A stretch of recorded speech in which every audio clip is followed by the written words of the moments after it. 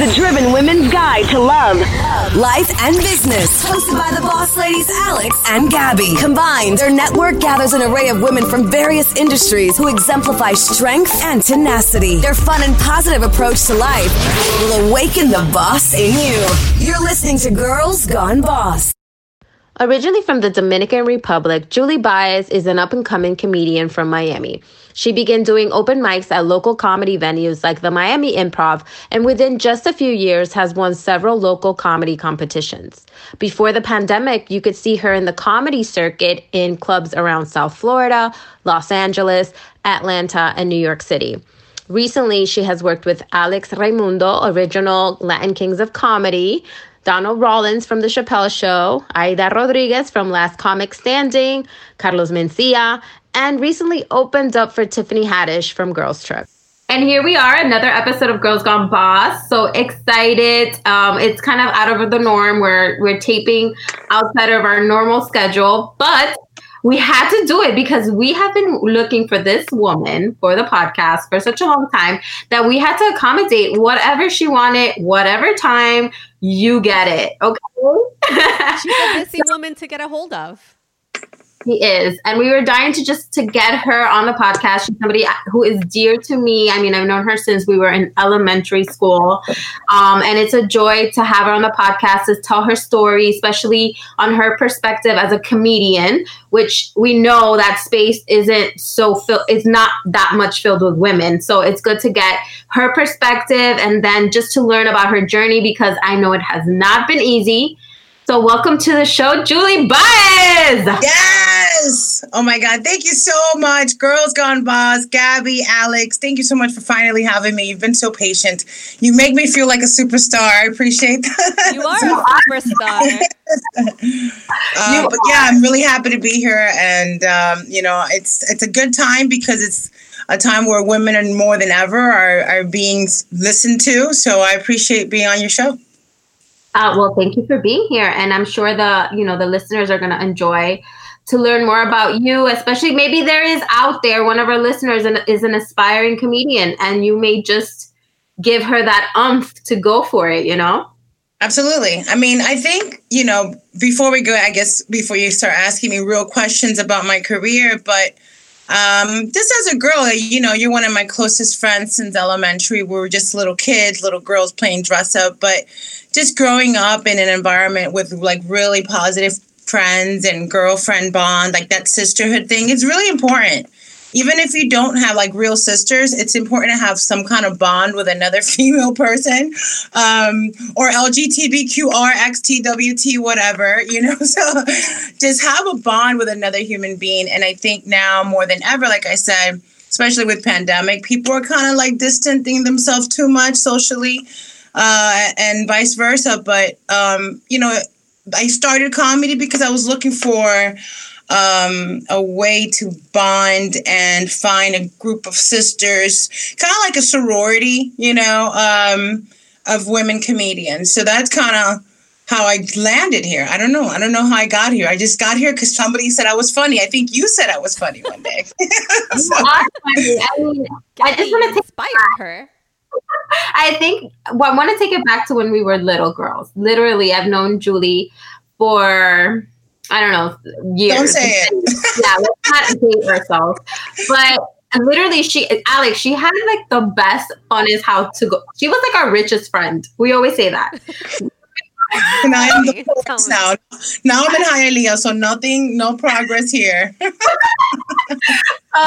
So she was our richest friend. She had this beautiful home that we would all want to just go and hang out because, first of all, her mom would let her order any type of food, anything. Like we were like, oh, we want pizza. We would order pizza.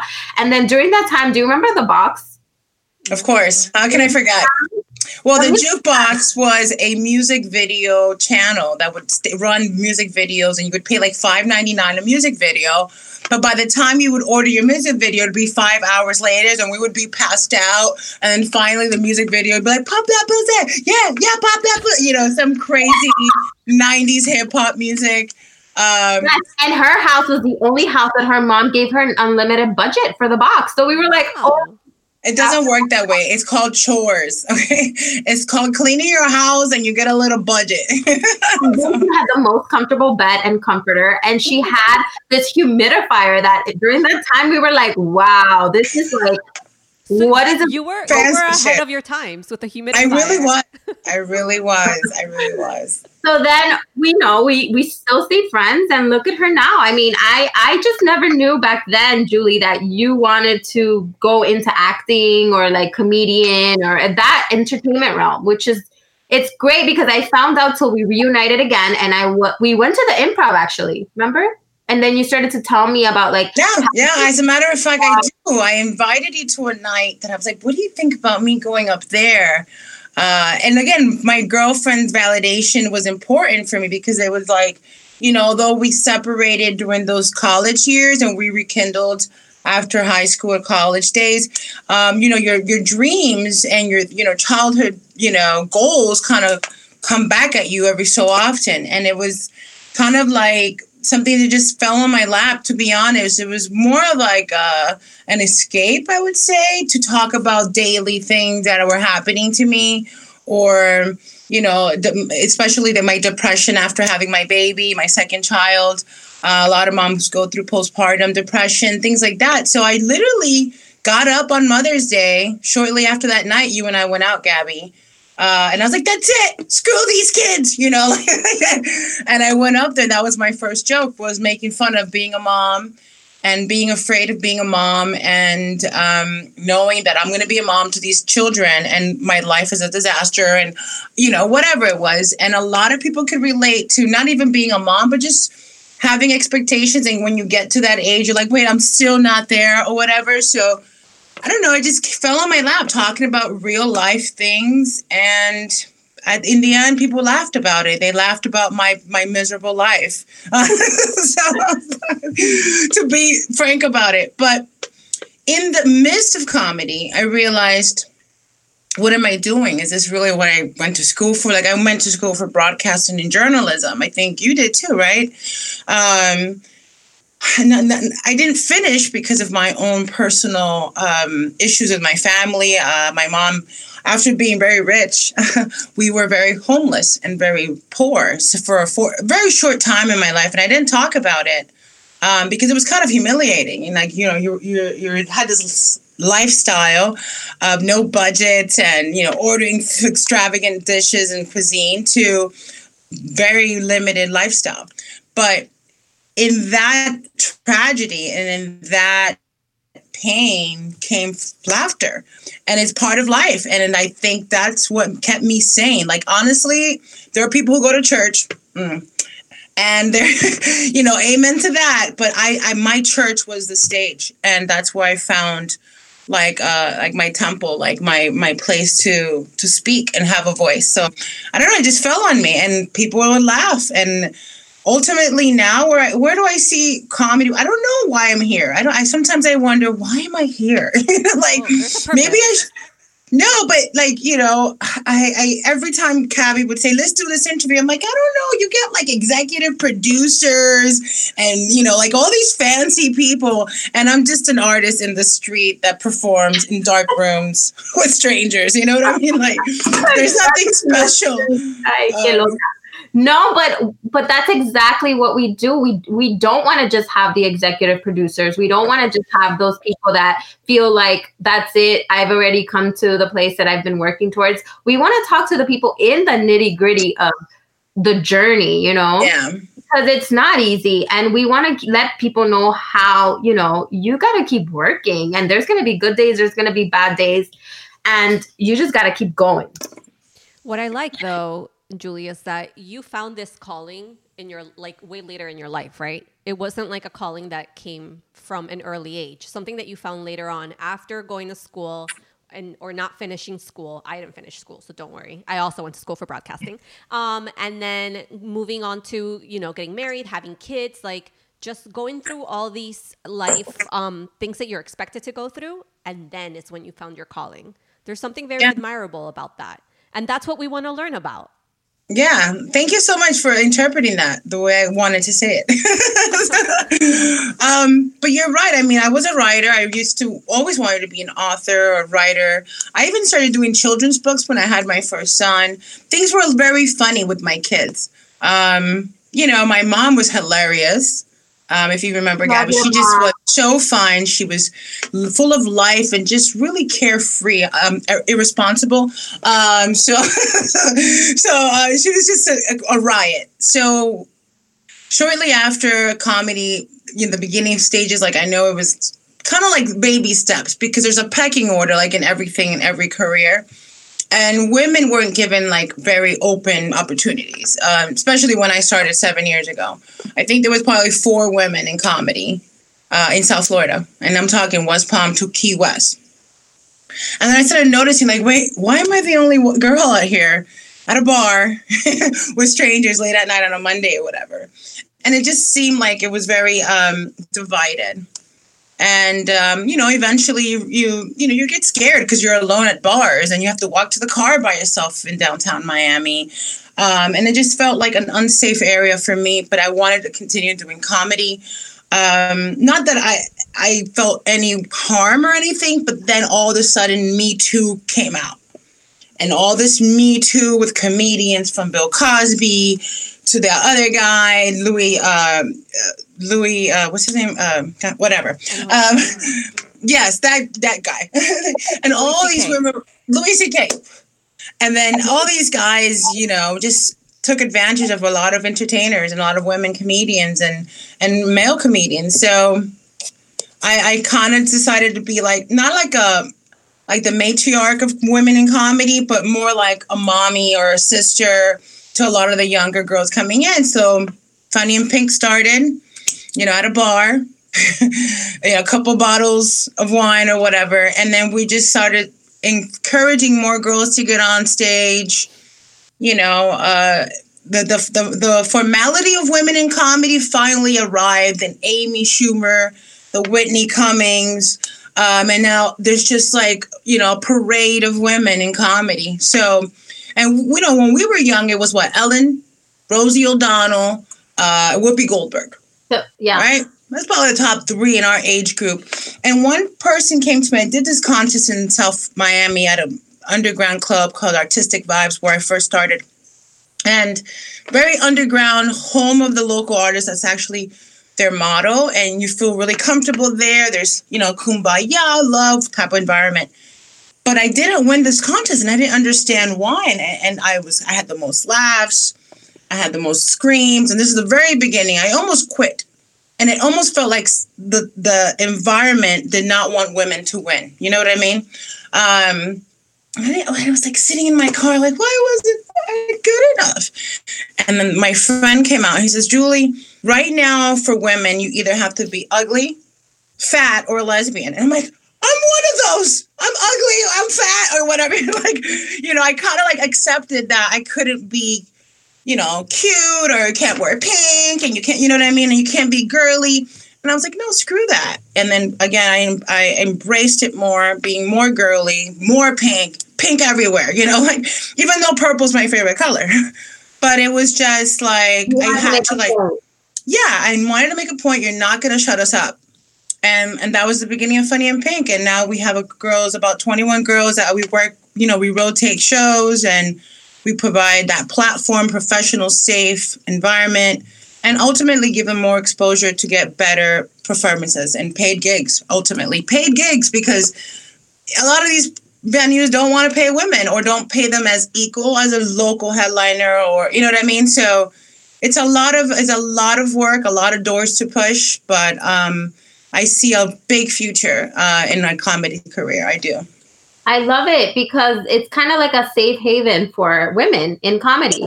Absolutely. Because you realize that you had to go through it by yourself and you didn't really have anybody to like support you. I love that you're giving back in that sense to those coming up. Yeah.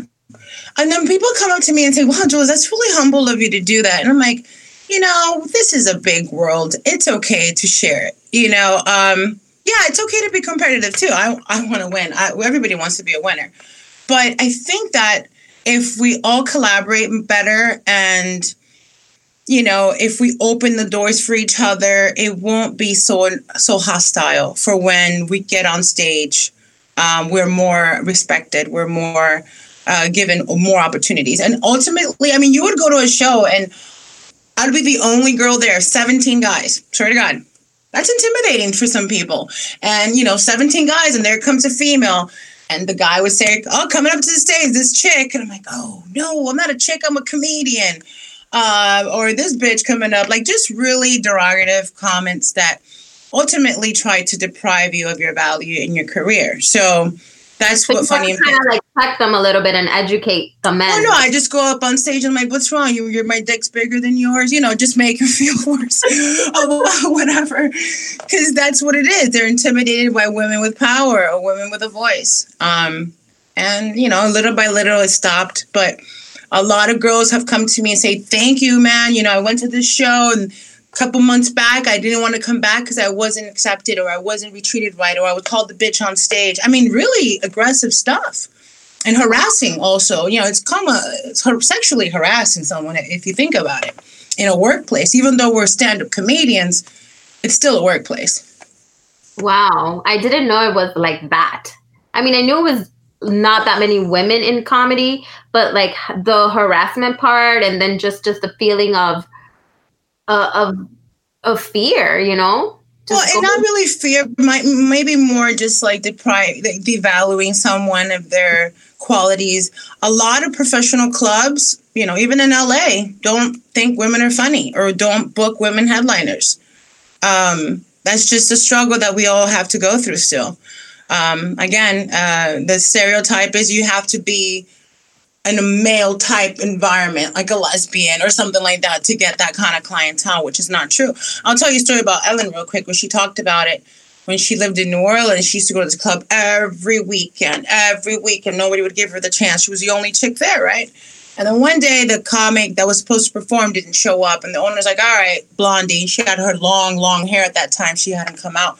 And he's like, hey, Blondie, you want to go up there? She goes up there. She kills it. He's like, all right, come back tomorrow. He pays her on a hamburger.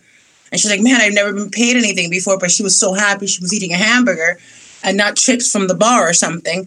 And she came the next week and the next weekend after that. And finally, she got discovered.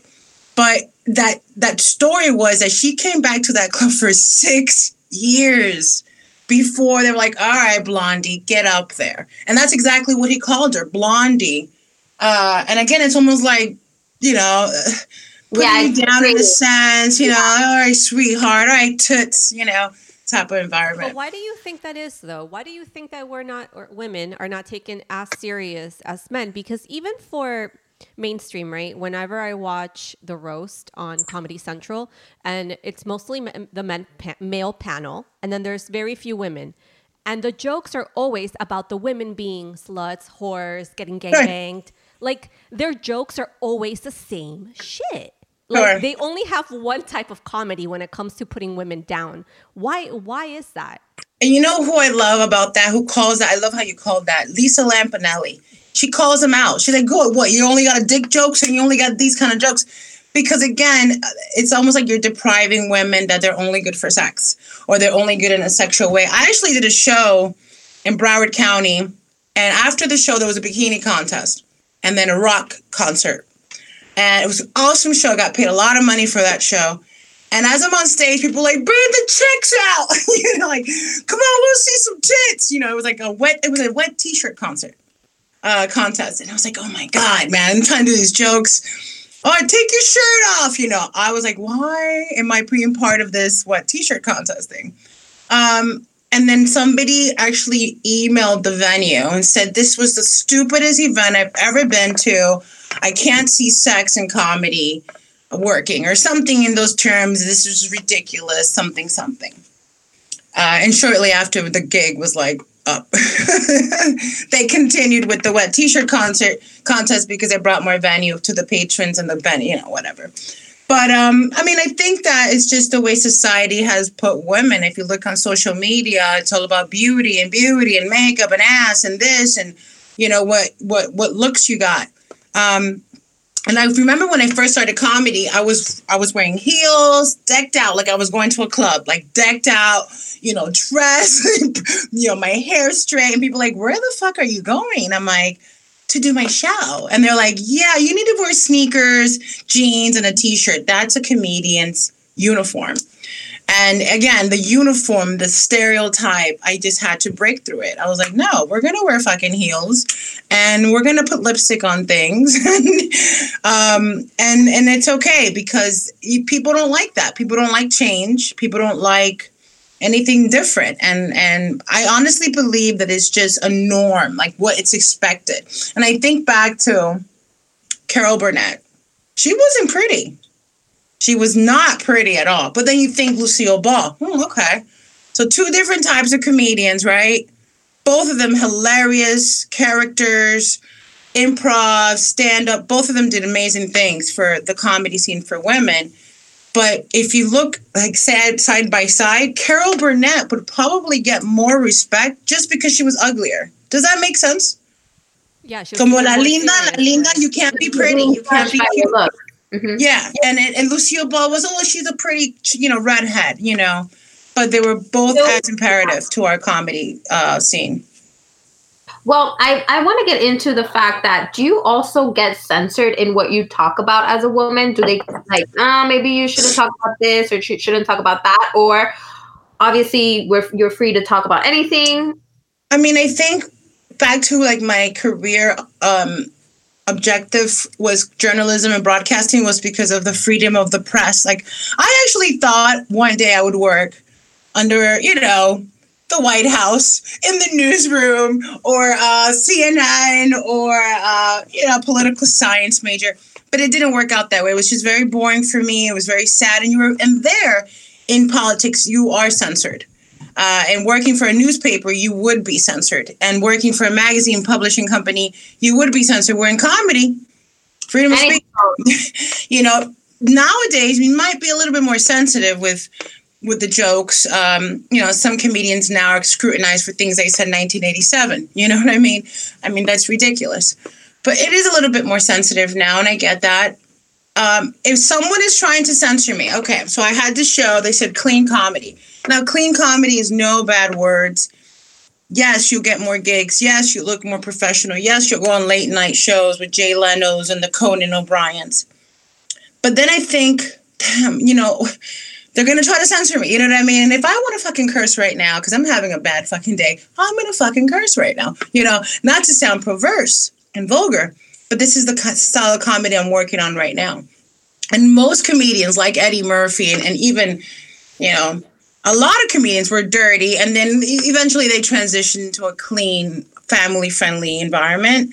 But Rodney Dangerfield, one of my favorites, he would say, I get no respect. He would talk about bitches and hoes. And I loved it. I was like, this guy, I want to be just like this guy. I love that guy. There was a Spanish-Cuban guy here in Miami called, he would say, no. What was his name? He was on the radio. He talks a lot about politics in Cuba. It'll come to me later. But again, he was not censored and the radio still aired him.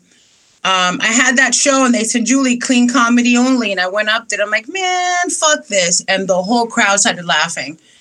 And I just blew it up. And then obviously they asked me to come back. Thank God.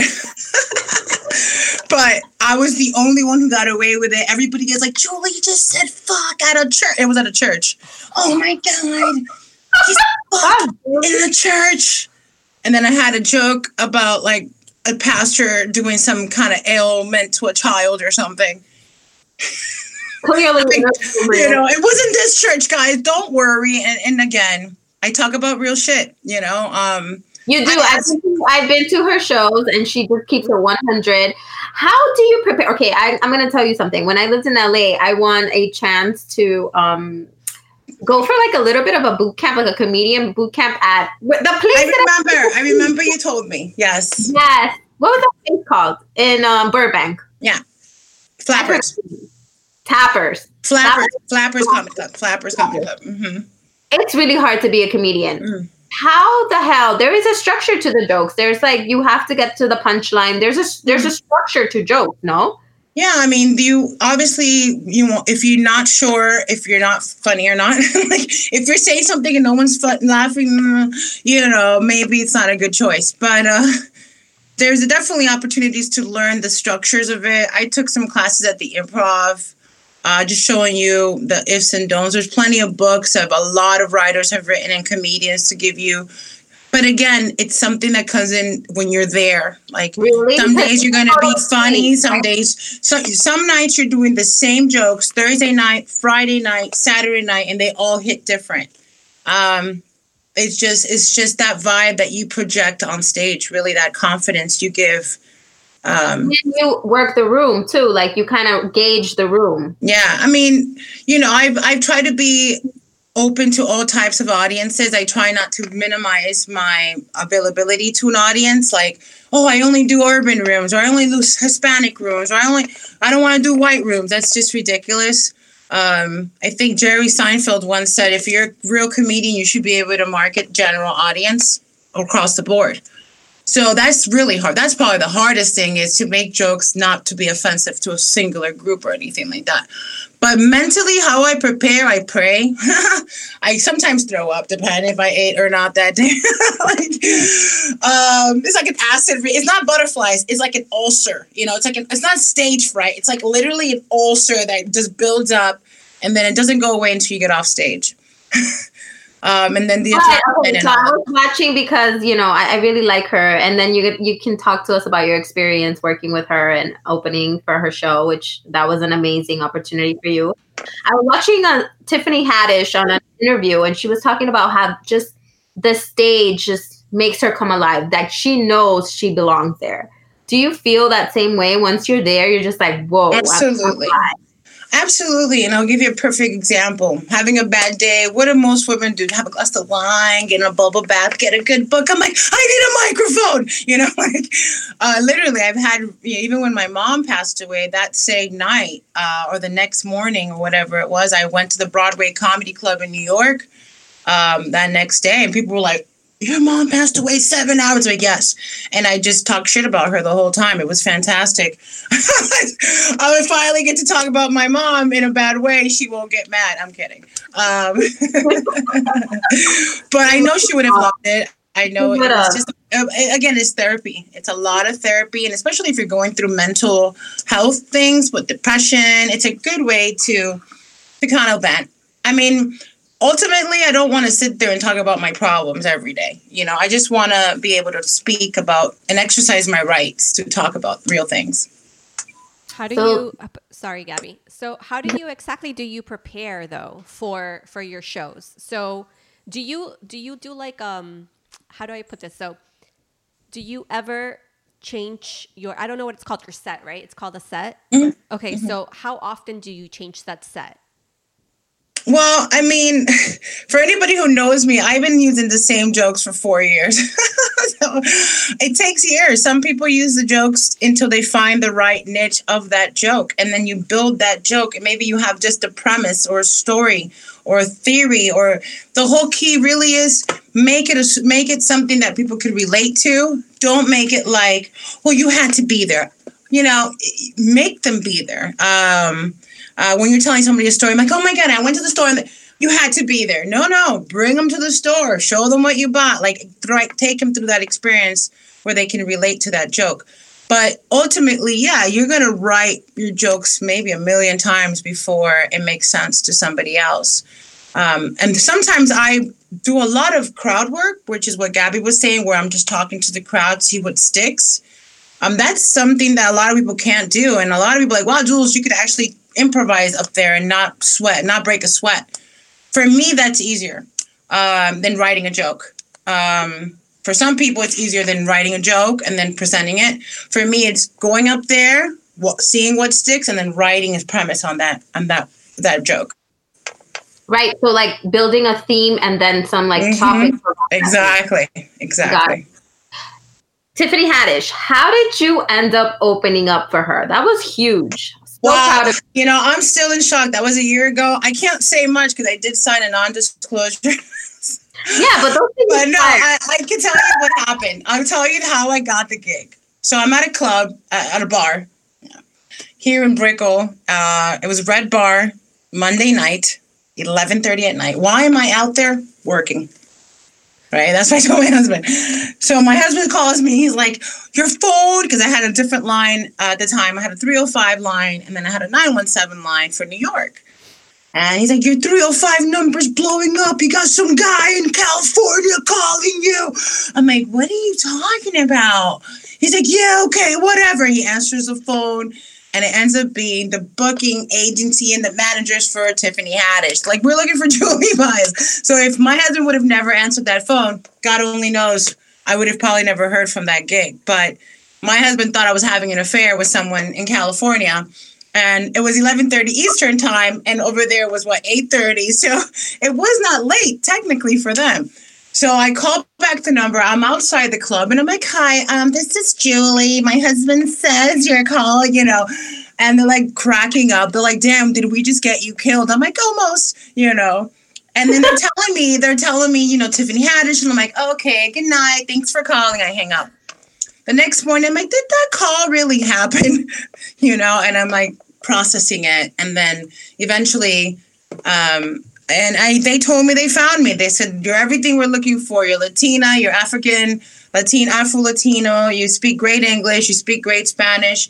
You represent everything Miami is. And we would love to have you. And Tiffany was so much fun. She's so humble. She's really like a real person. Like, she's not like diva yet. But she gave me her number. I text her, periodically. She's really, really nice. How do they find you, though? But how do they find you? Like I honestly, people said my name. A lot of people recommended me. The guy said, we've seen you. We've been watching you or whatever. Oh, Big Brother. Keeping your Instagram public is important. Yes.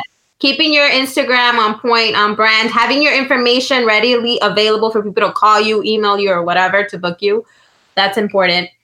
Well, I think that was huge. And I think you should text Tiffany a little bit more, girl. I don't want to interrupt her busy schedule. I mean, I text her when I see her being very empowering. Like she did a lot of stuff with like the Black Lives Movement.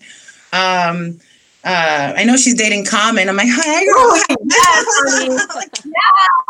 I want to text her. We're not just best for friends that. or anything, but she's extremely nice. She's extremely nice. Yeah, she seems very down to earth in her interview. I was like, wow, it's so interesting. She used to be like, she used to perform in bat mitzvahs, whatever. How do you say that? Bat mitzvahs. She actually had a really trying told her, and it kind of reminded me what I went through with those few months that my family were going through those, issues too. Like obviously hers were a lot more intense. But with her mother and all that stuff. But yeah, I mean, I think ultimately we bonded. We even went out to dinner that night after the show. I don't know how it happened. Someone said Cuban food. I'm like, oh, you want to go to La Carreta? And they're like, what? And I'm like, it's ratchet, but it's the best one in Miami, And I took them, and she was so. When I got there, I didn't think she was going to be there. I'm like, she's not going to pull up. The one in Little Havana on 8th Street with the streetwalkers. Yeah. I'm like, she's not going to pull up. And I go, and I'm like, oh, she's not here. I'm going to go wash my hands. And I go towards the back, and she's like, yo, where you been? I'm like, oh, she's so awesome. She just reminded me to have a good bond, loving your sisters, just really keep pushing. I mean, honestly, she went back and helped a lot of the comedians that she knew. She absolutely did. And that's, again, why I felt like I bonded with her, because me and her kind of doing the same for the scene, for the community. I love that. Good job, Julie. It's a lot. People don't get it, but it'll stick to them. I love that. This episode is brought to you by Ebby. Ebby is a seamless underwear membership co-founded by actress and entrepreneur Sofia Vergara. Let's face it, we all need underwear. Underwear is essential, and women empowering each other is essential. I love that Ebby brings these two things together. Every time you buy Ebby's undies, they commit 10% of net proceeds to the 7 Bar Foundation. And this foundation distributes small loans to women so that they can start or grow their own business, breaking the cycle of poverty for their children and community. As Ebby gets more subscriptions, they fund more loans. So today we invite you to get 20% off your first order by using code BOSS20 at joinebby.com. That's joinebby.com. Let's change the world together and empower women everywhere. How hard has it been being a wife and a mom and then trying to pursue your dreams? And then at some point you're still working a full-time job too, right? Yeah. My job is really a priority, right? Because I had to pay the bills. As you know, COVID has kind of stopped all my shows, and I was doing really great the last 6 months of 2019, especially after Tiffany's exposure. I was doing real good up to March, I think. I probably could have had sustainable income to be able to leave my primary day job. But, pandemic came, everything's on hold. I had a comedy special that was supposed to air on Amazon Video Prime, which is now on hold as well. Yeah, and now I'm just working on my book. I'm just doing things on the back end of my comedy career that I want to market together. And with the brand of Funny in Pink. So the struggle as a mom, really, it's not really a struggle. I have a great partner who helps me. Obviously, it's his children, too. My kids are extremely supportive. I remember one night I was exhausted. I was doing shows every night, especially when my mom passed away. It was just bum. I went in harder. Where most people would have slowed down, I went in harder to get really the nitty-gritty of comedy pain and all that. And my kids were waking me up. Mom, come on, you have a show. I'm like, okay, they don't want me home. They wanted me out doing my thing because they saw how depressed and sad I would get if I wasn't doing comedy, I guess. And I think that my kids are really the most inspiring. Even though I started comedy because of them, it's also the reason why I continue comedy, because they're so supportive.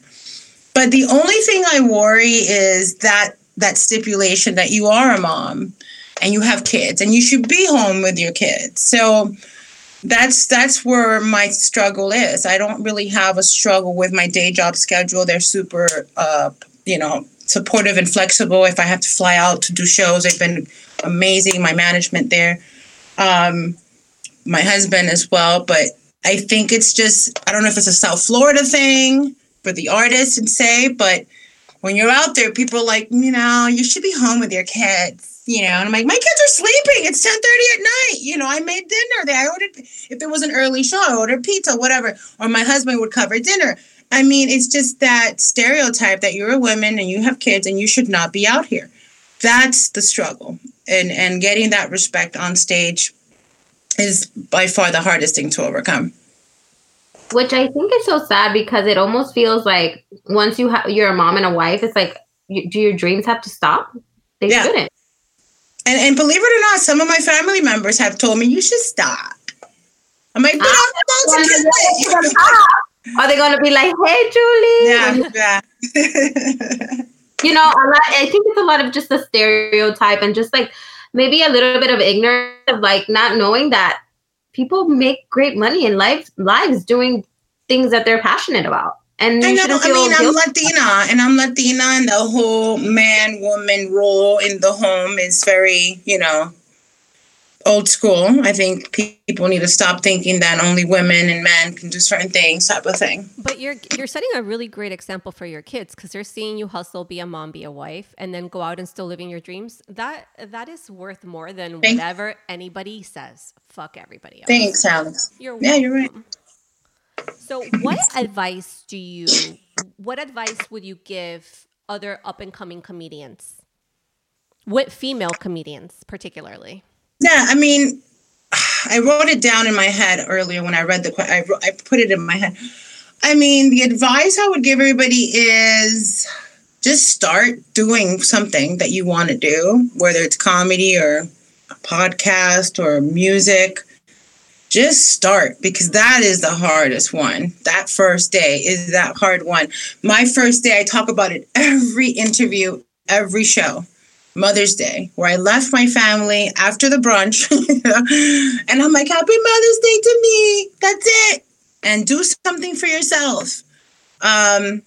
That's really the only advice I could tell anybody is just start. And then the second advice is, try to stay sober because you're in an environment of partying. It's a party job. You're at a bar. People are going to offer you shots. People are going to want to party with you. I've opened with Carlos Mencia, and like Carlos Mencia and his shows, people are partying and taking shots, and you don't want to look sloppy. One, because you're a professional, and number two, you want to represent yourself as best as possible because you're a woman. So I guess that would be like the second thing. And I'm at fault where I'd be like, blah, blah, blah, blah. And people are like, she's hilarious. I'm like, did you understand anything I said? So yeah, just stay sober, girls. Don't, watch your drink. That stuff happens, So if somebody wanted to get into comedy, right, what's the first thing that they need to do? Do they just show up to the club and beg to get on stage? Like how would they go about it? There's open mics, no? There's open mics. There's so many open mics right now with pandemic. Everything is on halt. There's some virtual opportunities. The Miami Improv has some venue opportunities for open mics. But really, it's just showing up. Again, that first day, you just got to show up. Just got to show up. I had a mentor once tell me, if you stop showing up, there will be someone else. So true. Imagine if Blondie stopped showing up, right? Yeah. So just keep showing up. Eventually, you'll get that gig. Okay. Yeah. I also want you to mention about, keeping your mom's life and honoring her, and how you also started an organization to bring awareness and, raise funds for colon cancer. Yeah. You want to talk about that? Absolutely. I made a shirt for her celebration of life that said, "This poop is no joke." Remember, Gabby, you were there. The back of the shirts had an emoji with the poop because it's colon cancer, and the back end of it is, "This shit's no joke," right? Cancer is no fucking joke. And my mom was a fighter all the way to the end. They gave her 6 months, but she lasted 18 months. And in those 18 months, I did my best to learn about that illness and all the people, young and old, that it affects. It's the second leading cause of deaths here in the U.S. Again, people talk about breast cancer all the time. I actually do a breast cancer event as well, but that colon cancer is very not talked about, because here's, for women especially, we have a very particular diet, especially fiber deficiency diet, right? So you're thinking, it's just more fiber. I'll drink an Activia yogurt. I'll exercise more. I'll drink more. And really, those signs are, could be leading you to a serious condition like terminal cancer. So my mom, like most women, are uneducated that although you may have a high fiber diet, although you may exercise, you still may get colon cancer. So don't dismiss it. If you're having problems in the toilet, don't dismiss it. Just go get checked out. I actually have my appointment tomorrow for my annual. So I do a mandatory that I request, even though I'm not in this age bracket.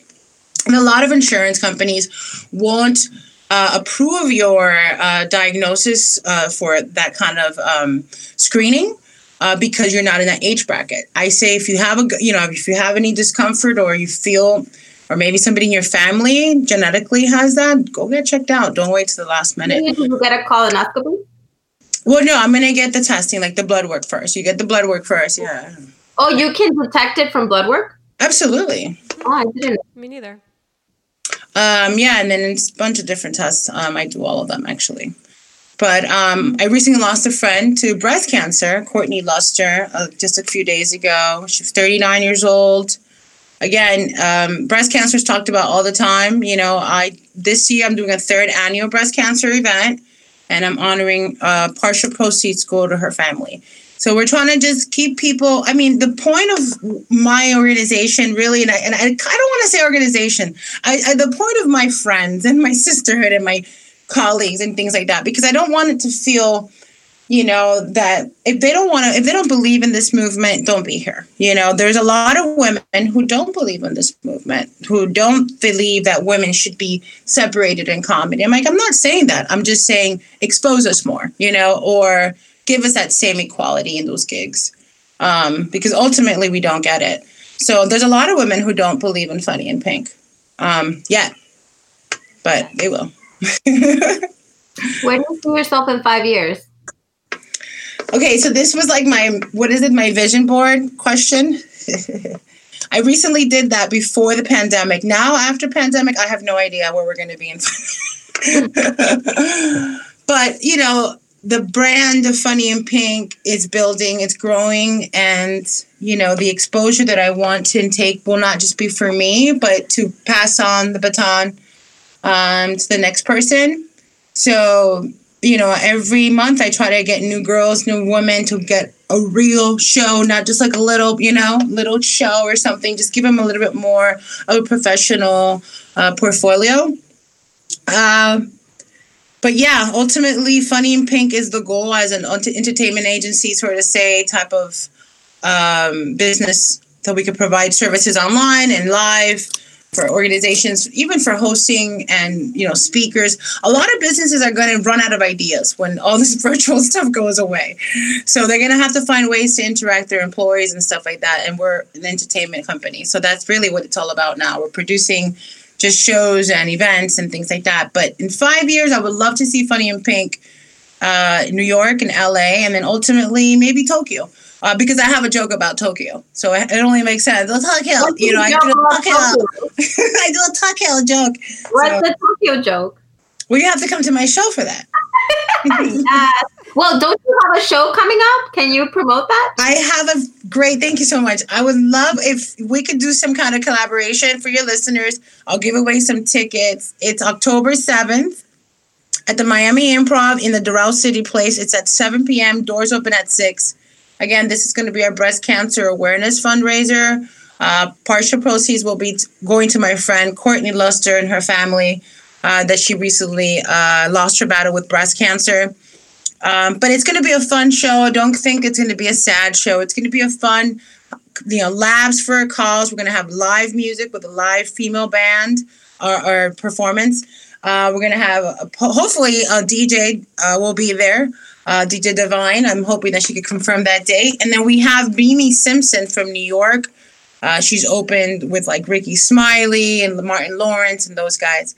So she's coming down from New York to be here with me. And I mean, the tickets right now are on sale for $10, $20 with a VIP, get a swag bag. But really, it's about the experience. They're doing social distancing. So they're doing everything in effect, all the safety measures.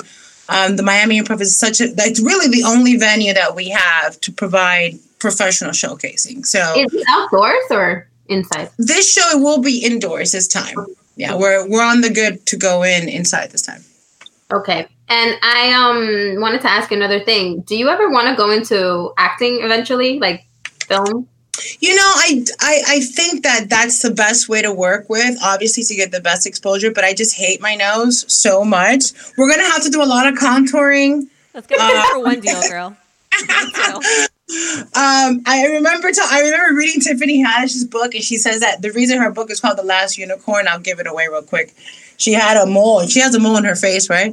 But she had a mole that was shaped like a little pointy, and she would, you know, rip it off and burn it off, and it'd keep growing and because it's a mole, you know? Yeah. So that's the reason why The Last Unicorn, that was her biggest thing growing up, was this mole. So that's how I feel about my nose. It just keeps growing. Especially when you have kids, like you get that wide nose thing, you know? Do. It's so true. It's fucking But yeah, I've done a couple video, commercial, national and local TV stuff. I also did a little infomercial recently for Channel 10, here local news. Just trying to get in this. Yeah, you've dabbled. But I feel like it's just kind of an organic kind of like transition from comedian to eventually, you know, doing it on the big screen. So, I mean, to be honest, a lot of new comedians are Instagram comedians where they do sketch, like little, video things. And when they go on stage, they can't do stand-up. So it's like, it's very hard to go to stand-up. I think it'd be easier to go to, to actual videography production and stuff like that, and acting. You're scripted, right? Right. A lot of comedians who are in that Instagram, chat stuff and they're doing all their characters, when they get into the stage, they suffer because they don't know how to interact with that live action right then and there. Yeah, because you have people just staring at you. You're like, yeah, you gotta think quick. Where can people keep in touch with you? Handle, your IG, anything you want to share? Please follow Funny in Pink. It's my organization of women and entertainers here in South Florida. We're branching to new entertainment options for singers, poets, musicians, not just comedians. We also work with a lot of organizations to help like women in our communities, like Sharing is Caring does a lot of things for foster children and things like that. But if you want to follow me personally, my handler is JB Comic, Julie Baez, JB Comic, all over Twitter, Instagram, Facebook, Snapchat, all that good stuff.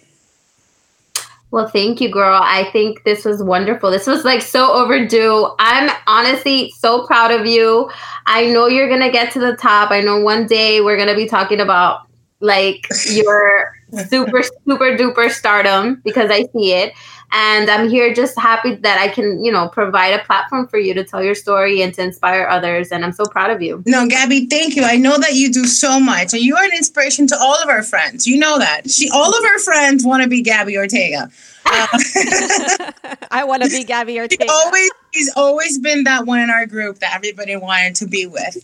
Her vibe is just so contagious. So I love you very much. Thank you for having me. Visit my website too, juliebaez.com. I'm going to give out some free tickets to your listeners, if that's okay. Our show's October 7th. So if they go to juliebaez.com, I'm going to make an actual Girls Gone Boss link in the next couple of days before you air this podcast. They click on the link, they'll get some free tickets. Amazing. Thank you. Thank you, Boo. We love you. Thank you so much. And everyone, thank you for listening. And make sure to stay tuned for the giveaway. Till next time. Bye. Bye. Thank you. You're listening to Girls Gone Boss. Hosted by Alex and Gabby. I love you guys. Oh, yeah.